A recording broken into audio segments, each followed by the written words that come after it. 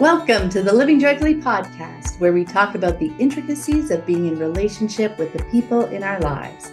Let's dig deep, challenge paradigms, choose connection, and live joyfully. Hello, and welcome to the Living Joyfully podcast. We are so happy you're here exploring relationships with us, who we are in them, out of them, and what that means for how we move through the world. If you're new to the podcast, we encourage you to go back and listen to earlier episodes, particularly the first 14, our foundation series, because we continue to reference these fundamental relationship ideas and tools pretty often. And if you've already been enjoying the podcast, we'd love it if you could leave a rating and review wherever you listen. That definitely helps new people find us. So today's episode is part of our relationships series, and we're going to talk about bids for connection.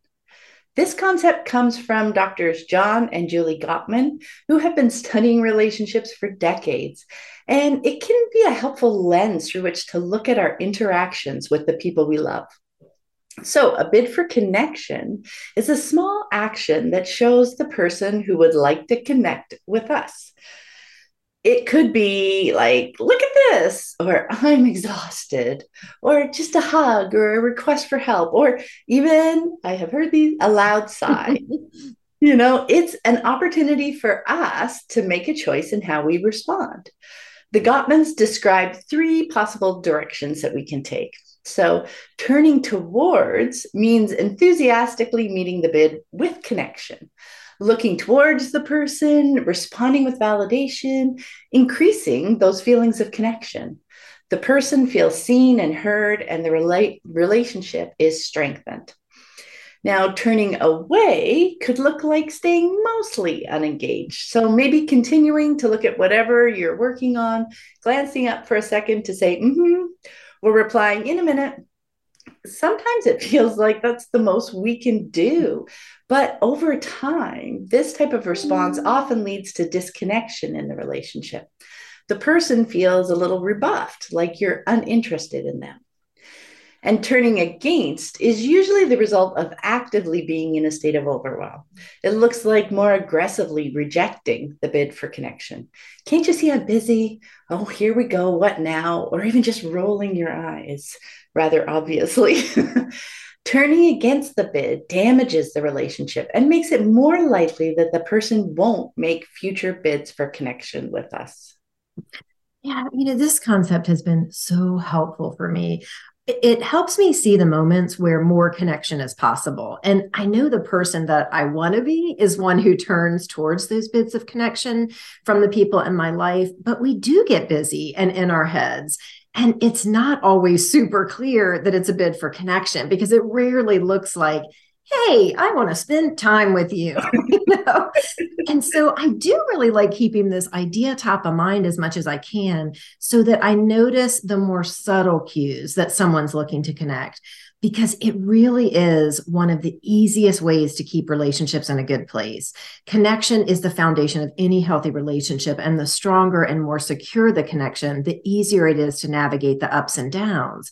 So finding ways to keep the connection strong is so helpful, and we don't want to miss these easy ways to do it, Absolutely, absolutely. And something I found helpful is using this idea of bids for connection to look at those requests from my partner or kids. Like you said, they don't always look Right. what they are. And it's particularly when they request something that we know they could do themselves. So maybe they ask you to bring them a drink or a snack or bring them their phone. At first, we may think, or even say, you can get it, you're closer. But if we instead get curious, we can take a moment and ask ourselves, if it's something they can do for themselves, why are they asking me to do it? So maybe it's about the act of getting the thing, and we realize they're busy with what they're already doing, or we learn they're resting a sore leg, or that they're feeling a little bit under the weather. But if none of those fit, it may well be a bid for connection. Not that they can likely name it that way, as you said, but they are feeling a need to connect. And this felt like a way that they could reach out. And it's super important to note that meeting the request is not the same as meeting that need for connection. So, for instance, getting the drink doesn't mean their need has been met. So, if you bring the drink and immediately go back to what you were doing, 10 minutes later, they may ask you to bring them a snack. That's another clue that it's not really about the thing, it's about connecting with you. The request is actually an invitation for you to join them for a few minutes to connect, to ask about what they're up to and listen to their answer, to wholeheartedly join them in their activity for a while, something that fills their connection cup. And it really helped me to remember they aren't trying to frustrate me. They are trying to meet a need. And the need for the drink is just a surface need. We know that because they could meet it for themselves if it was just about that. The deeper need they're expressing is more likely for connection or maybe for reassurance that we value them and our relationship with them more than the thing that we're occupied with. It also helped me to remember that even seemingly negative behavior can be a bid for connection. So, particularly if regular bids have been ignored, they can get louder and more negative in an attempt to express how important it is for them to connect with you, to feel seen and heard by you. Yeah. I love how you mentioned those odd requests that clearly they could do for themselves. It's like, you're a lot closer to the kitchen or the light switch.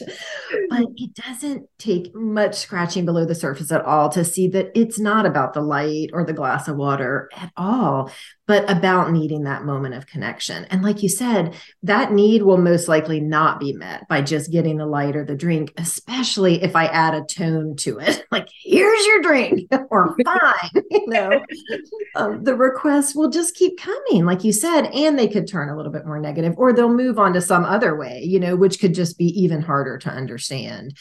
And for some reason, with this piece is kind of interesting to me because asking for something that they can do for themselves, we seem to have a harder time offering grace around this to children. If a neighbor were to ask us for water, we'd hop up and happily get it. But if our child does, we can start you can get it yourself kind of lecture tone. And somehow then we'll tie it into this independence agenda or assigning some kind of future significance to this one little ask. They're never going to learn to do things for themselves, which of course does not hold up to much scrutiny at all. But you see parents go there all the time. And the thing is, they really will learn to do the things for themselves and most likely already know. But the request is, again, not about the water or the snack or the act itself. It's about this need to connect with you. And I just always want to keep in mind the person I want to be in the world. I want to show kindness and consideration to the people I love, really to most people. And what I find is that I do receive it back in turn. So instead of thinking they will never learn to do anything for themselves, you can reframe it as they're learning how to be kind and a loving person in a relationship. An incredibly helpful skill that will serve them the rest of their life. Because the thing is, if I would do something for a friend or neighbor, why wouldn't I do it for the people I love most in the world? It was just such an interesting question for me to ask myself. And it always reminded me that I wanted to be giving my best to the people that I love. I want to assume positive intent, even if it isn't clear in that moment. And when we were talking before about HALT, I mentioned how the L for lonely often ties into the bids for connection. And it's more along the lines of what you were talking about when it can kind of get a little surly or grumpy. If we have this grumpy tone, sighing, maybe some stomping about, like it really can be about feeling disconnected. So kind of checking in and making sure, hey, am I paying attention, to what's happening? Have we kind of been separate? Have I been engaged in my thing? And, maybe they're looking for me to kind of see what they're up to. I want to ward off any escalation that could then lead to a conflict. Because again, if someone gets extra surly and then they get snappy, then we can get, locked into some kind of a conflict. And I actually think that once you have this idea as just part of your relationship, as part of your family, as part of just the culture and the environment you're in, then the negative bids lessen because you have some language and recognition around feeling disconnected and can then find those positive ways to connect. Yes, yes. It gives us that language that we can start just communicating more through it. Right. because connection just becomes part of the fabric of the family, I feel, weaving through all different kinds of moments. So from those deeply connecting joyful ones to disconnecting conflict to bids for connection and the varying responses in between, like it's so rich. It's so rich. And then when we can, like you said, when we can communicate more through that lens, there is less chance that it escalates to go off the rails. Right. And of course, we can also make bids for connection, like inviting our partner or child to join us in an activity, or asking to join them in what they're doing, or opening up space for a conversation that's interesting to both of us. Just don't have expectations of their response or take their response personally, because that's not helpful. Their response is about them, not about you, right? That said, it doesn't mean ignoring it. If we're feeling ignored after a few attempts to reach out, it's helpful to have a conversation with them about how we're feeling. Because so often we're drawn to telling a negative story about what's going on when actually we're missing some information from their perspective. Maybe I say, I've been trying to connect with you the last couple of days, asking you to watch that new show with me. It's starting to feel like you don't want to spend time together.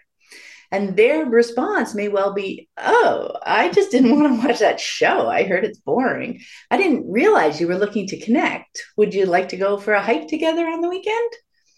Sure, or Yeah. not. Or suggestions like this. It's an opening for a conversation, so we have the opportunity for everybody to share what things are looking and feeling like to us. And Right. then we find a path forward together that is meeting all of our needs. So I just wanted to share that in my experience, the story that I've gotten stuck replaying in my head, that keeps me even more disconnected because I'm in my head, right? And it often really isn't how the other person is seeing it. So it is so worth taking a step in and just saying, hey, something's up and I'm not seeing it this way. What do you think?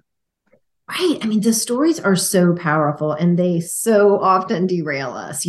Being more clear on stating the needs instead of, jumping to a solution can help us to find the ways that feel better together. The need in this situation being to spend time together or to feel connected. The proposed solution was watching the show, but we know that there's all kinds of ways that we can reconnect. And so we don't want to tell a story around that. And again, I think just keeping this top of mind helps us communicate the need more, and so instead of being like this kind of subterfuge about like, okay, we're going to like make this little bid, we can be more aware of, hey, I'm asking about the show because I want to be with them, so then I can be more clear. So definitely watch for any stories you're telling, and whenever you find yourself assigning thoughts or feelings to another person, you're telling a story. So when that story is making you feel disconnected, just take that step back and ask some questions. Be more clear about what your needs are, and then you'll get a better sense of what's going on for the other person. And you can both work on finding solutions that feel good to everyone to see if the hike makes sense or if something else, another activity makes sense. But it's that conversation, right? We're starting the conversation and we're being more clear. It's hard when we have to guess about people, And again, I think just bringing this language into our lives helps us communicate more clearly and really understand better what is driving our behavior and the behavior of those around us. And it doesn't have to feel like such a mystery when we do that. Because people, particularly those we love, don't need to be the unpredictable No. puzzles we often make them out to be. Right. And we don't need to be an unpredictable puzzle to the people that we love. That's relationships, connection, conversation, language, like just learning about each other is just so incredibly valuable. And these bids for connection, looking at things through this lens, I just found really helpful for me to just take the pulse of the Yeah. relationship, Yeah. right? So here are some questions around bids for connection to ponder this week. Number one, does looking back on the last week or so through the lens of bids for connection change how you see any of your interactions with your partner or children? It's just really interesting to use this lens and look in and see, oh, maybe they meant this. Maybe they were thinking this. And now this week, When your partner or child asks something of you, try to take that beat to consider the motivation behind the ask. Is it possible it's a bid for connection? And how might that change your response? Yeah. Number 3, have you found yourself turning against recent bids for connection? Are you feeling overwhelmed? What are some things you might do to help reduce your overwhelm? So, recognizing that we're turning against bids for connection isn't about beating ourselves up or, oh my gosh, you did something wrong. No, it's a wonderful clue that, oh, there might be something for me to look at. Am I feeling overwhelmed, right? Right. And I would say it's often assigned to the relationship, and it's often about the context. So like if you're, kind of rejecting bids for connection, you may just be like, I'm really struggling with this person. And they may be thinking they don't love me. They don't want to be with me, when really it is this overwhelm, it's stress at work. There's some kind of contextual pieces like we've talked about before. So just look at it as that clue, that little red flag of like, hey, I want to tune in a little bit more before this becomes a rupture in the relationship. Yes, because there is so much subtext that we're communicating with our actions, right? So recognizing that they may be seeing our actions or differently than what we're meaning by them. So again, language and communication is so helpful with that. And our last question, do you recognize some of your recent requests of others as bids for connection? Did they turn toward you? Are there ways you might tweak your bids to invite a more positive response? In that whole scale of like, because the other person, right? Right. Coming out and explaining, I really want to connect with you, spend some time. Is that, a helpful way to approach it? Or the one thing that was really helpful to me was recognizing, what I really want is to connect with them. I don't really care how. Right. So that helped me get to a mindset where I'm happy to just sit by them and join them when they're doing their fun thing. I'm just going to soak in their presence and their joy, their laughter, whatever it is. And that's going to fill my cup. It doesn't need to be, I want to connect with this person and I want to do it through something that I love to do. So I want them to make right. When we can put so much inside our relationship. We can, but I think that's that self-awareness piece too. And I think this is an important piece because it's about the clarity of the need, so right. So like you were able to identify in that situation, hey, just being close by feels good. And just knowing what they're into and what they're laughing about, that feels great. And sometimes it might be, no, I kind of want to have a deep conversation, or I want to talk about this thing that's coming up or that just happened. But then we can be more clear. So then we're not kind of like sitting down with the expectation of this big conversation when maybe the child or your partner's involved in something, so again, that more clarity around what your needs are. And I feel like that's our responsibility, right? To understand our needs and to communicate them clearly. And so all of these things, and just looking through this lens of bid for connection over this next week, I think you'll see some of these pieces, and then you can kind of fine tune like, hey, am I being clear? And am I being open to what they're trying to communicate to me as well? Yes, which brings up just another. There's lots of pieces, but something that I learned over the years, that clarity is just so incredibly valuable, because at first we can think, oh, we love this person, they love me, they should understand me, they should know when I'm feeling a little left out, or that I'm feeling like I want to connect. Like they should sense through my body language or something, and they should make the effort. Right. No, that is a lot of expectations to put on someone. And can we really do that for everybody else? So being clear about our needs doesn't say that they don't love us that much or whatever. They don't understand us. They don't know us. Being clear is just so valuable, so that other people know where we are and can respond in ways that are helpful, because you know what? They love us too. And they also want to they're in relationship with us. It's not a one-way thing, right? But they need to know what's going on. Yeah. No, none of us are mind readers. And so, yeah, I love that point. Okay. Thank you so much, everyone, for listening. And we will see you next time. Bye. Thanks so much for listening. We really appreciate you being here with us as we explore ways to improve our relationships and understand ourselves better. You can find us on Instagram at Living Joyfully Podcast, and join us next week as we dig deep, challenge paradigms, choose connection, and live joyfully.